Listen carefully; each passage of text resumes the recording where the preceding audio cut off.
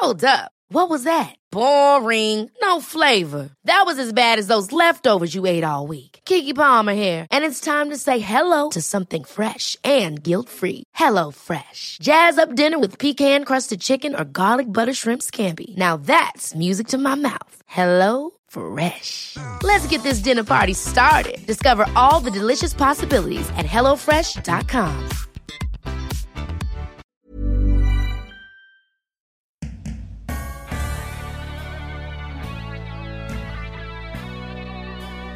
Welcome to Don't Stop Us Now. I'm Greta Thomas. And I'm Claire Hatton.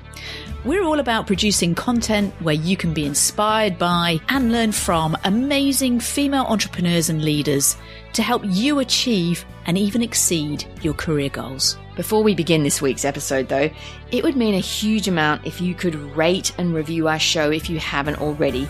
Consider it as your kind deed for the day. And we'd love to hear from you, so why not follow us or message us on LinkedIn, mention the podcast, and we'll be all ears. And now, enjoy this week's episode. Hello and greetings, everyone. Now, this episode today has a few firsts to celebrate. It's our first episode for November. Crazy. Can you believe it's November already? I know, it is mad, and it's just going to be a blur now until we get to Christmas. I think time goes so fast. Now, still on firsts, this is also the first time we've had someone who's a chief financial officer on the show. It's true, isn't it? Yeah. You know, and I think it's safe to say that Madeleine Ling is no ordinary CFO. Firstly, I don't think we've met a CFO before who values diversity and building relationships the way Madeleine does. Secondly, I don't think we've met a leader who's lived and worked in so many countries as she has. And thirdly, I just love the way Madeleine talks about how numbers speak to her and how she speaks so articulately about the stories the numbers can tell. Yeah, no, you're right. And I think even listeners who can feel a bit intimidated by numbers and spreadsheets sometimes will be both fascinated and inspired by how Madeleine talks about this aspect of her role. Speaking of roles, Madeleine is CFO of US-based Boomi.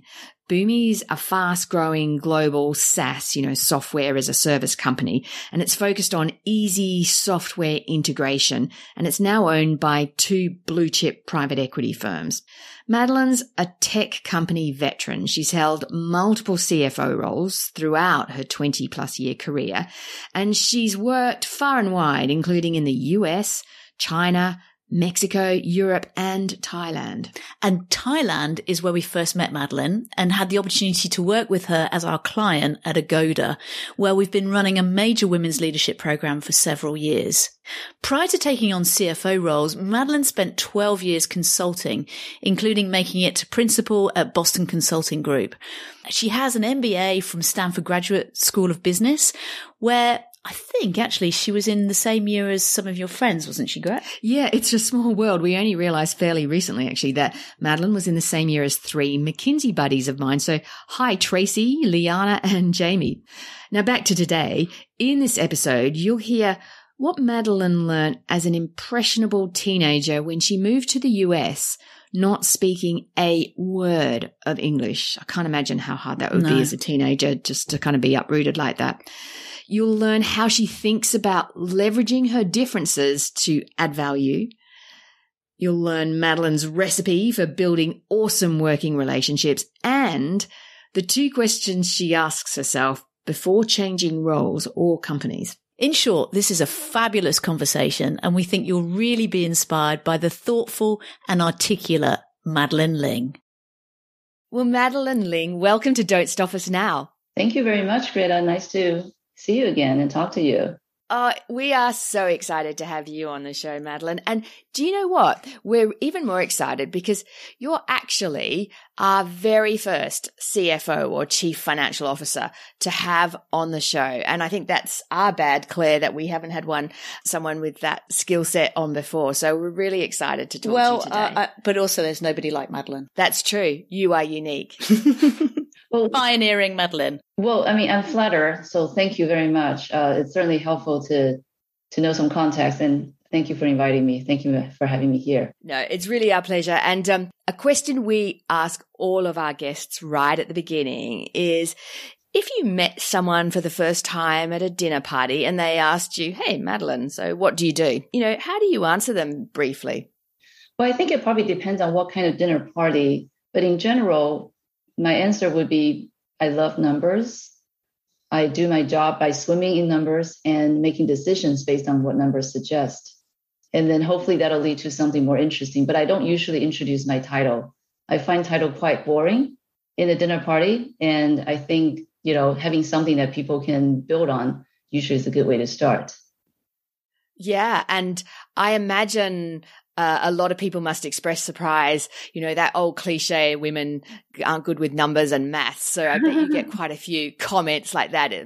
Do you? I do. I think what usually people say is, what do you mean? What kind of numbers? And then that really leads to something else. If the numbers could be related to, obviously, a business financial journal, or it could very well be related to, how do you bake? You need 100 grams of flour, 100 grams of sugar.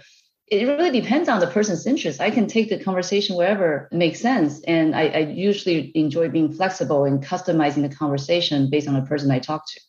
I love that. And when you described yourself as you love swimming in numbers, that created such an image.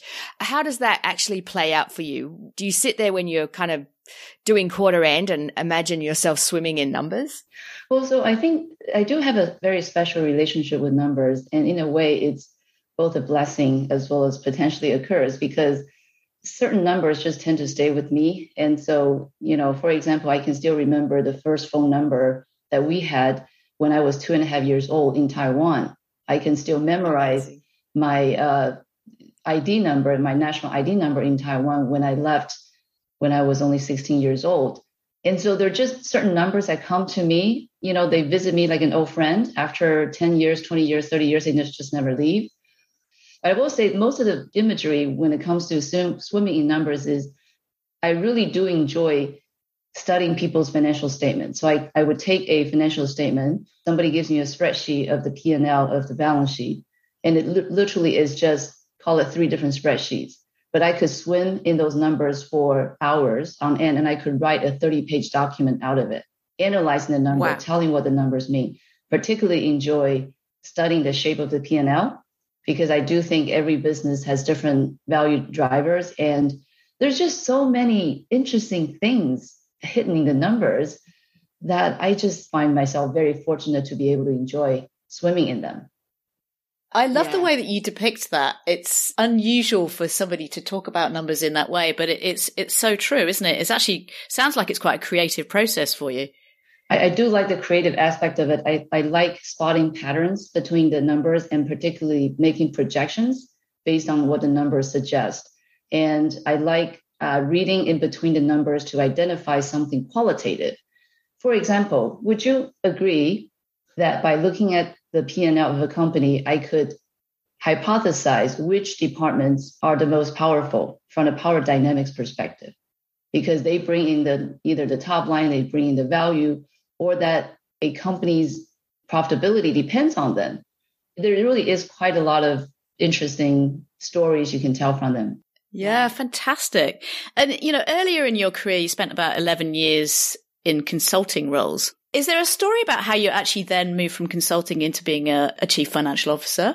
Well, I would say that I'm probably not the most focused in terms of knowing exactly what I want when I started my career. So I have had very, very much quite a lot of different crossroads in my career. And every time I'm at that crossroad, I always ask myself 2 questions. If I were given 2 or 3 different paths, which path would I choose that would teach me the most, that would allow me to learn the most and develop the most as a person? Question 1. And question number 2 is, which path would I be able to add the most value? Do I have what it takes to bring impact for the situation I'm about to be in? And so whenever I have a good set of answers for those 2 questions, I tend to be very enticed to sometimes making a move that perhaps could be a little bit unexpected. Going back in my career, I started in finance. I did Intel Finance for 4 years. After getting my MBA, I spent the next 11 years in consulting, as you mentioned, included, strategy, traditional strategy, implementing strategy, and later on also doing operational turnaround work. And then about 7 years ago, I found myself at another pretty important crossroad in my mind. At this point in time, I had quite a lot of experience in both finance as well as strategy. And I've actually gotten pretty deep operationally, turning around companies, driving value creation work. And at this point in time, I asked myself again, what is the next role for me to bring all these skills and all these learnings to the best use? Where could I go so that I could use my numbers, right? I've always loved numbers, but I could also use my strategy and my operational skills to bring the most value. And at this point in time, the concept of strategic CFO was pretty prevalent, I think, in the market. I realized that, hey, wait a minute, I know finance, I know strategy, and I know operations. So maybe I could put myself forward as a strategic CFO. And before I knew it, it turned out to be the best fit ever. Yeah, that's so interesting. And you've had a truly international career. I think you've worked in Shanghai and Palo Alto and Beijing and Washington, D.C., and now you're in Boston. Bangkok, of course. And Bangkok, of course, which is where we met you. Was that by design or has it just happened? I don't think I designed my career that way in advance. I do think it had a lot to do with my upbringing.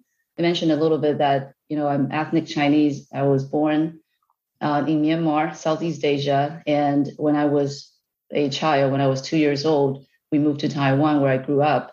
And so by the time, and then when I was 16, we moved to the US. So by the time I was in high school, I had already lived in multiple countries.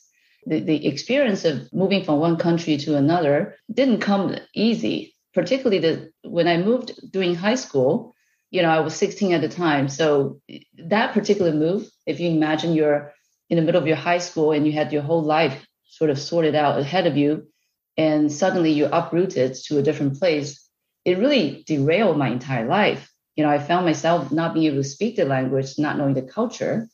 And, at some point in time, it did feel like, why did I do this? Why did my family do this? But I think what it taught me, though, was to stay resilient, to build the perseverance, to build the grit. And I do think that it had actually made me feel okay with changes that happen in life. And at some point in time, it became something that I embraced. So to answer your question, it's not by design, but, I couldn't seem to stop myself from being intrigued by the next great opportunity. I think also, from what you're saying, that initial experience when you were 16 years old and you moved to America without any language, any friends, any network. And that would be so huge in your life. So huge. And I guess coming through that as well as you did, I'm sure it was very painful and difficult. It must mean that actually the risk of moving overseas is a lot less because you've done it. That's right. And so you must be more open than most, I would imagine. And I think it says a lot about Madeleine's character though too, Claire, that there you were, Madeleine, you kind of lost everything when you landed in the US, and to be able to come through that and then feel confident and more confident shows that you were able to frame it even at that kind of young, sort of quite vulnerable age in some ways, in a constructive way versus, carry sort of resentment against your parents and actually feel like a victim. So that's fantastic that that's how, that evolved for you. Yeah. Actually, that's interesting because how do you think that experience has sort of, I know you've talked about resilience and things, but in terms of your mindset, how's it changed your mindset? Tremendously. Greta, you made a really, really good point and very well and eloquently said. When I think about my career, when people ask me about learnings, whenever I'm presented a problem in front of me, I do tend to not spend too much time agonizing or victimizing, feeling that, why did this happen to me? But I immediately turn my mind into a problem-solving mode. What do I need to do to build myself out of this situation? What are the opportunities that are in front of us if we can get out of this? And this is not just about my career, by the way. This is about the teams that I lead and the fortunate opportunities that I've been presented to me where I could help build a finance team. I could help putting structures and make sure that we mature and we modernize ourselves as a team. this is very much about transformation in general, transforming myself, transforming the team. I do think in general, people tend to underestimate their potential. I'm certainly still going through a lot of learning myself. I would say that most people probably don't push themselves outside of the comfort zone enough. And I do think if you are comfortable with the uncomfortable, you grow and you achieve new heights. There's a book I'm sure you guys have, you both have read called The Growth Mindset by Dr. Carol Dweck. Yeah. I love that book. I really do embrace the concept of growth mindset. It's very liberating. And I do believe wholeheartedly that you're never too old to push yourself, to learn, and to achieve new heights. Yeah. No, we're big fans of Carol Dweck's work. You talked about all the different places you've worked in, and I'm really curious. How would you summarize if you've noticed cultural differences from country to country? You've got such an interesting perspective, I'm sure, having worked in the variety of places. Yeah. So I think, having been raised in Asia and moving over to the US when I was in my high school years and learning to not just learn the language, but also learn the culture. One very obvious difference is that my cultural upbringing doesn't quite automatically fit into the corporate America culture. What I mean by that is, in the Asian culture, you're taught to not speak up. You're taught to be differential to your senior people. And in the US, it's quite the opposite, right? So if you're sitting there and not speaking up, people didn't think that you're contributing. So I do think having been raised in the Asian environment and spending a lot of time in the US, I am now a lot more cognizant of the cultural differences and how I interact with different people, no matter what their background is. I do think innovations come from diversity and inclusion.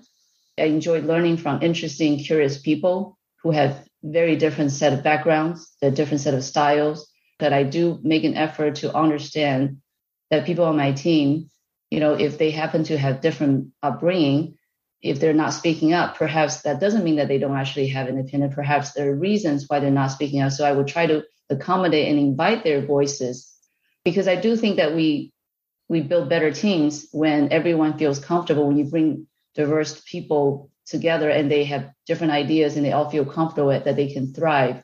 I'm very passionate about it. Like I said, I'm a CFO, so I do worry a lot about return on investments, or I love projects that return high ROI. And I definitely think diversity and inclusion is one of those initiatives that bring a lot of ROI to the company. It just makes business sense. And I think having, been kind of immersed in two different cultures, I have the privilege to understand the intricacy, and I try to contribute my best to make sure different people can succeed and feel comfortable in the work environment.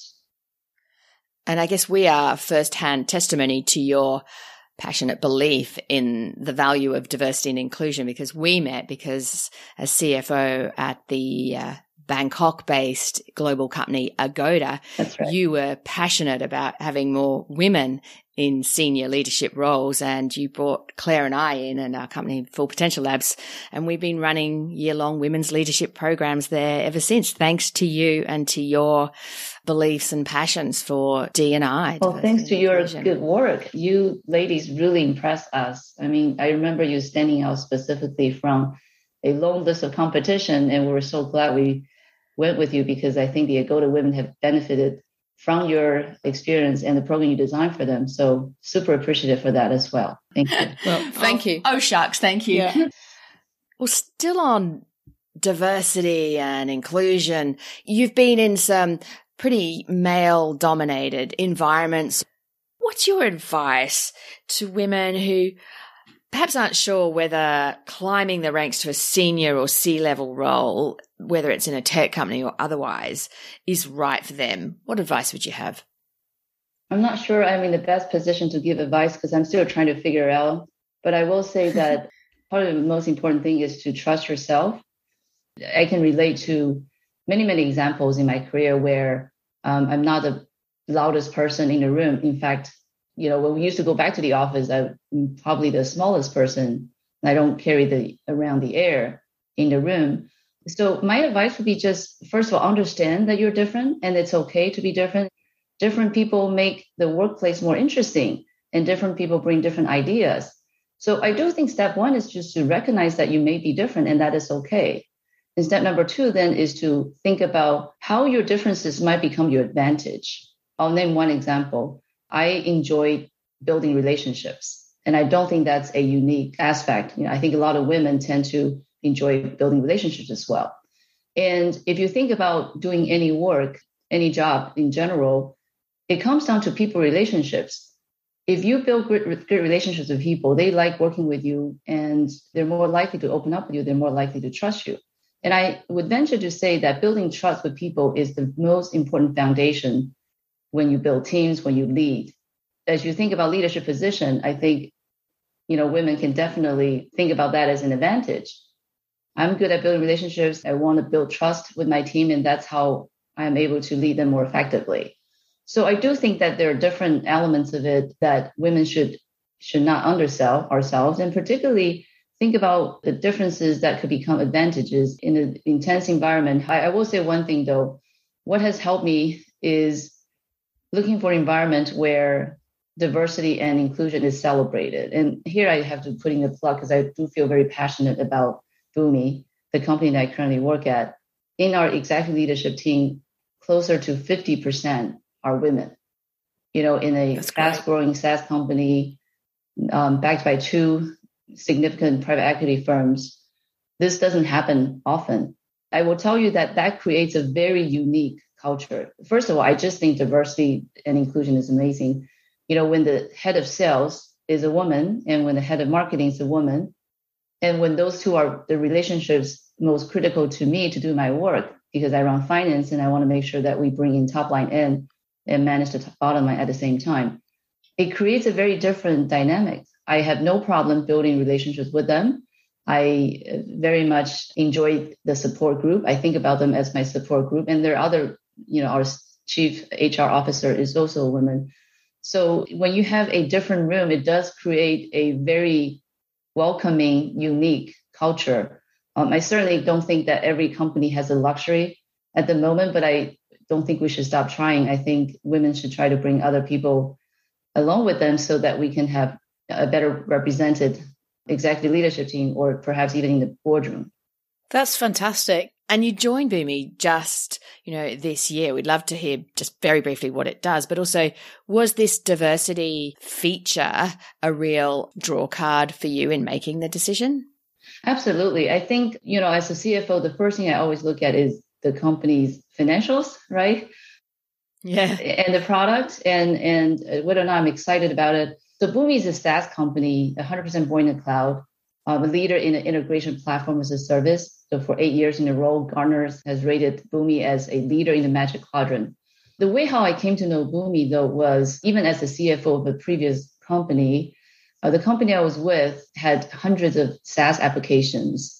And for every application that we adopt, we have to build the connections. So Boomi actually came to mind even earlier on because it's an integration platform, a company that has been doing integration for 20 years. Part of the reason is I already knew the Boomi product. I evaluated the Boomi product to see if I could adopt it for my last company because we had so many financial systems that I wanted to make sure that they talk to each other and the data flows as seamlessly as possible.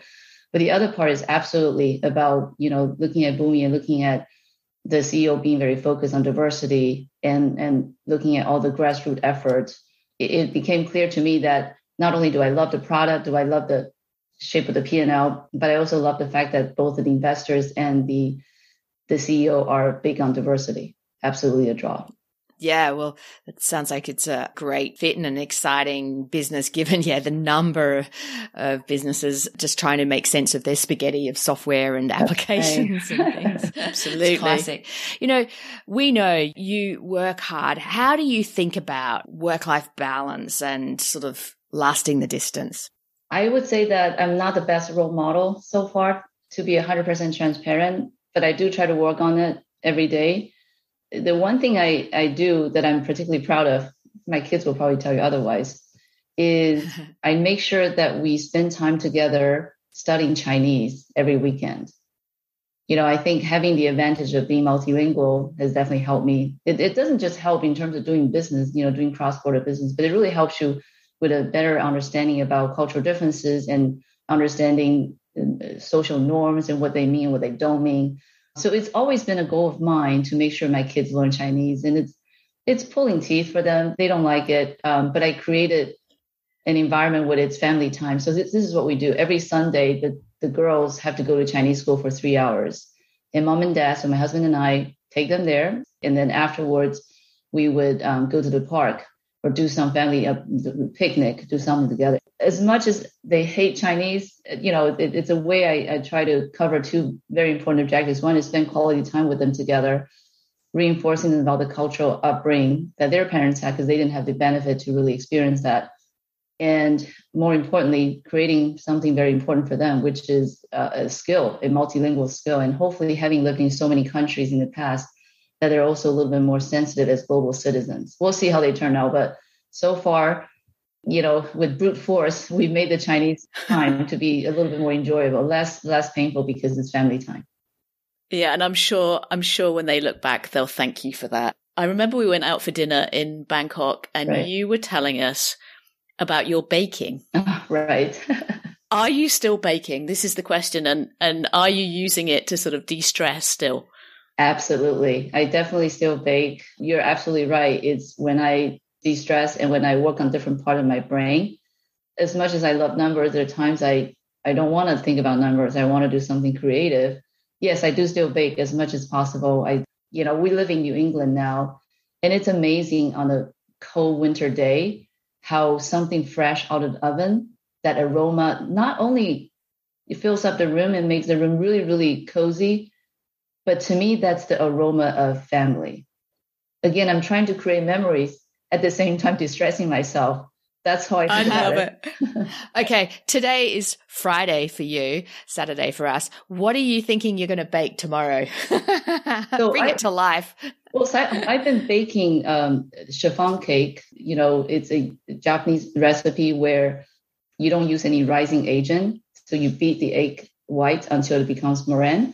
And then you make sure that you bake it and then you turn it upside down for 2 hours and you decorate it. The whole process could take anywhere from 3 to 4 hours. And the decoration is the part that my girls can help me as well. So I'm thinking about a Mandarin orange chiffon cake with whipped cream and some fresh strawberries on top. Whoa, that sounds delicious. Okay, everyone is now officially drooling as they listen, us included. That's amazing. I love that. I really love it. Yeah. Are there any kind of key habits or practices or even mantras you say to yourself, that you would attribute to your sort of being key to your success today? I try to look at the positive things, but when I look at, when there are issues, when there are problems, I look at them as opportunities.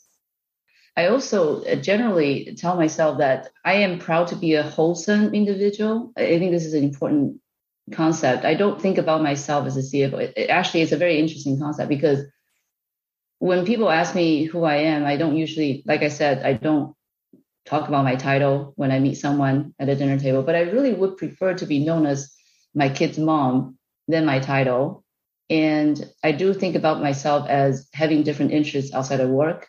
I work hard, but I also try to develop other interests on the side and to make sure that I am a holistic person.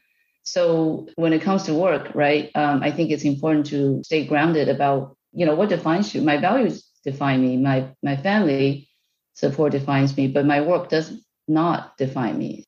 And has that always been the case, or is that a lesson you've had to learn? I definitely think it's something I learned over time. When you're early in your career, everything seems to matter so much. Every career path you take, you wonder if this is the right path. And if every mistake you make early on in your career seems like the biggest thing. But as you accumulate more experiences, you look at the big picture, making mistakes, as long as they're not fatal, it tends to be the best way to learn and to develop, as long as you learn not to make the same mistake again. If you've never made a mistake in your life, then perhaps you haven't taken enough risks.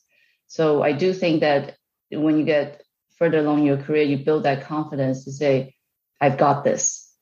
I may not know the answers to everything, but I've got what it takes to do the job. You tell yourself that there are opportunities to create value, and you don't think about anything else. You don't think about this as, a life or death moment. At the end of the day, work is work. It's not life or death moments. And I think who we are is a lot more than our work. Yeah, absolutely. And Madeline, what's the best piece of advice you've ever been given? I had an executive coach many, many years ago. And once she asked me a question. She said, if you're trying to build a relationship with someone, you need to make them like you. So what do you think makes someone else like you? And it was interesting because I answered, well, it's because I do good work. It's because I add value. She said, well, yes and no. People like you because you make them feel great. And that was such an amazing piece of advice. If you unpack that, there's so many things underneath it.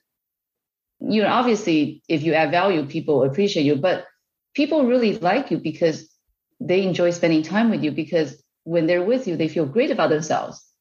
And, as a consultant early on in my career, when I received that advice, it really made a huge difference. It makes me do my work thinking about putting my client in the front as the hero, and that I'm the enabler. I'm okay with that.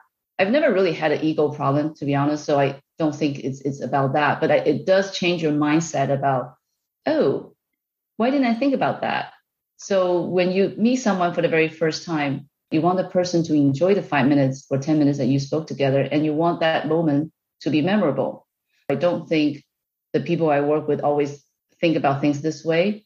I do think people sometimes don't put themselves in other people's shoes well enough, and that's not exactly conducive for relationship building. So for me, it's been a big lesson for me. Some people might be sitting here thinking that totally makes sense, but in practice, is that not just really energetically draining if you're having to think about that all the time? How do you do it in practice? How I do it in practice in general is particularly starting with the first meetings that you have with someone. So you're meeting someone new for the very first time. That's actually relatively easier because you ask them questions, right? So how this manifests itself in the way how I operate is I ask more questions than I do telling. Particularly when you meet someone for the very first time, you try to find something that you have in common.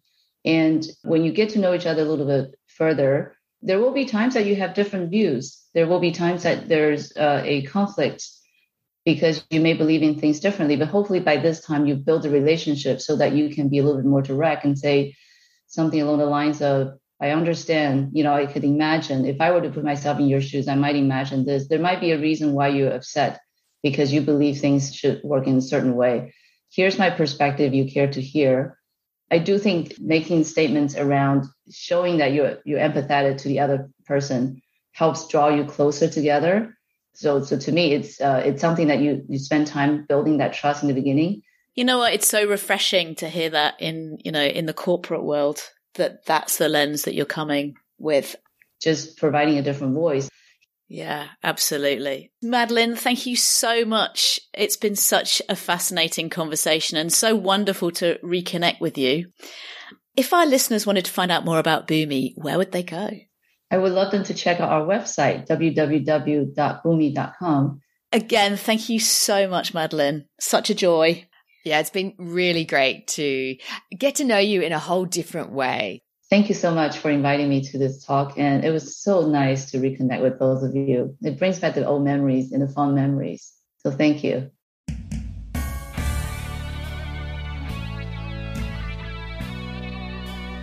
Madeline is so refreshing as a CFO. She totally breaks the stereotype that I have, at least, of a numbers person who can struggle with the human side of work. She's the absolute opposite of that, isn't she? Yeah, you're so right. I love how she's also determined to see her identity as much broader than her job or a career. I think that's so important for all of us, but it can be quite challenging to do, especially since work can take up so much of our time. It can, definitely. I also love the advice Madeline was given about building relationships and having a really positive first experience with people. That notion of making the other person feel great. It's so powerful and simple, and yet, it's not something you hear talked about or shared that much, is it? No, it's not, but it is true. It is simple, but it can make such a big difference. Yeah, it really can. Well, that's this episode done and dusted.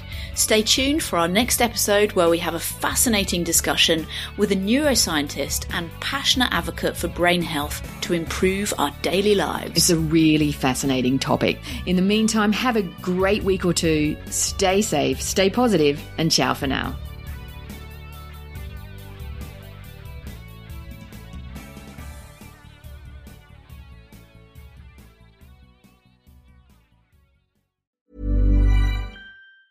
Ever catch yourself eating the same flavorless dinner 3 days in a row? Dreaming of something better? Well, HelloFresh is your guilt-free dream come true, baby. It's me, Keke Palmer. Let's wake up those taste buds with hot, juicy pecan-crusted chicken or garlic butter shrimp scampi. Hello Fresh. Stop dreaming of all the delicious possibilities and dig in at HelloFresh.com. Let's get this dinner party started.